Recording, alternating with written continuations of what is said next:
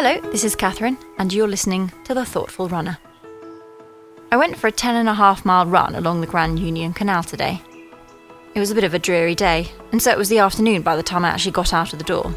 My boyfriend said, "Oh, it's just a little summer rain," by way of encouragement, but it turned out to be a great deal heavier.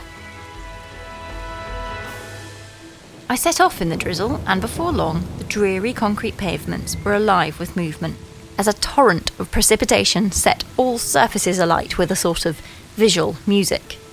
I had set off in my sunglasses, as being July, it's still bright, even on a forbidding Saturday afternoon, but I wasn't able to wear them long, especially after they misted over.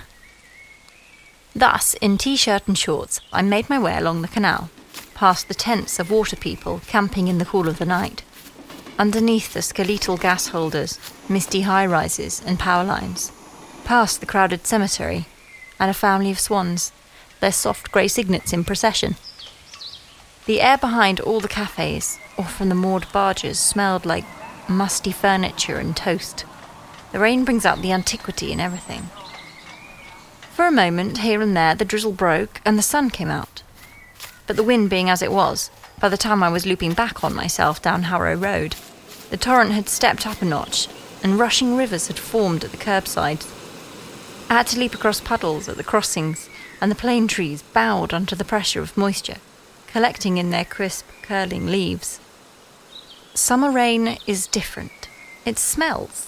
It's cold, like shards glancing across the skin, but is not entirely unpleasant. I sped up to get home, and the weight of water soaking through my clothes slowed me down. My hair turned into ratty strings, t-shirt clinging. The rain grew heavier, the wind stronger. The streets seemed emptier and quieter, not just of people, but traffic, as if the whole city had suddenly found patience, and paused for a moment to allow the downpour to pass. At the point where I might have contemplated 3 miles remaining with chagrin, a man in a raincoat flung up his arms as I ran by and hollered, "And she breaks through the ribbon!" His good spirits immediately buoyed me up and made me laugh.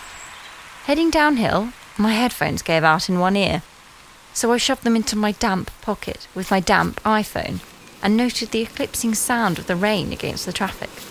It makes everything sound closer. You don't hear things until they're swishing right past you. I paused at the lights and met the eye of a woman who was on the other side of the road. She was cuddling up to her husband or boyfriend under a shared umbrella, and was smiling at me, shyly, and I realised then that I must have looked quite ridiculous. This was shortly confirmed by a shopkeeper watching from shelter as I passed, evading the runoff from the awning. They called, "Come in, darling," as I passed down the hill, but I kept running home. A tiny boy in a raincoat and hood ran past me pointing and laughing. His mother followed with a pushchair. Everyone found such jollity in the rain. Such a good reason to smile and shrug. It was infectious enough to get me home in good spirits.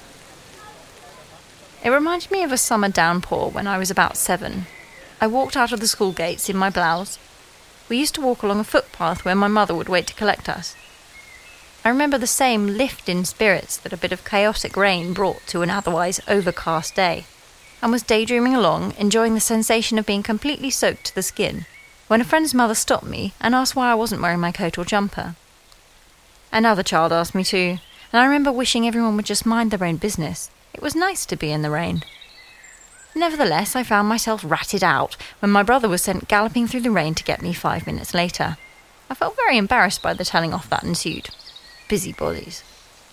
I recall this embarrassing moment today when, similarly soaked through and without an Oyster card or cash to see me onto public transport, I had no option but to just enjoy the summer rain. And although pitying strangers had laughed at my predicament, and perhaps on another day I too would have hated to be caught, it's been a busy week, and it was entirely liberating just to go with the flow weather-wise and enjoy the freedom of doing whatever I damn well wanted to. Energised, relaxed, and completely soaked to the skin, I'd got home at 3 p.m. for a nice cup of tea. A cup of tea that on any other day of this week, in the office, at my desk, in a meeting, couldn't have been half as good.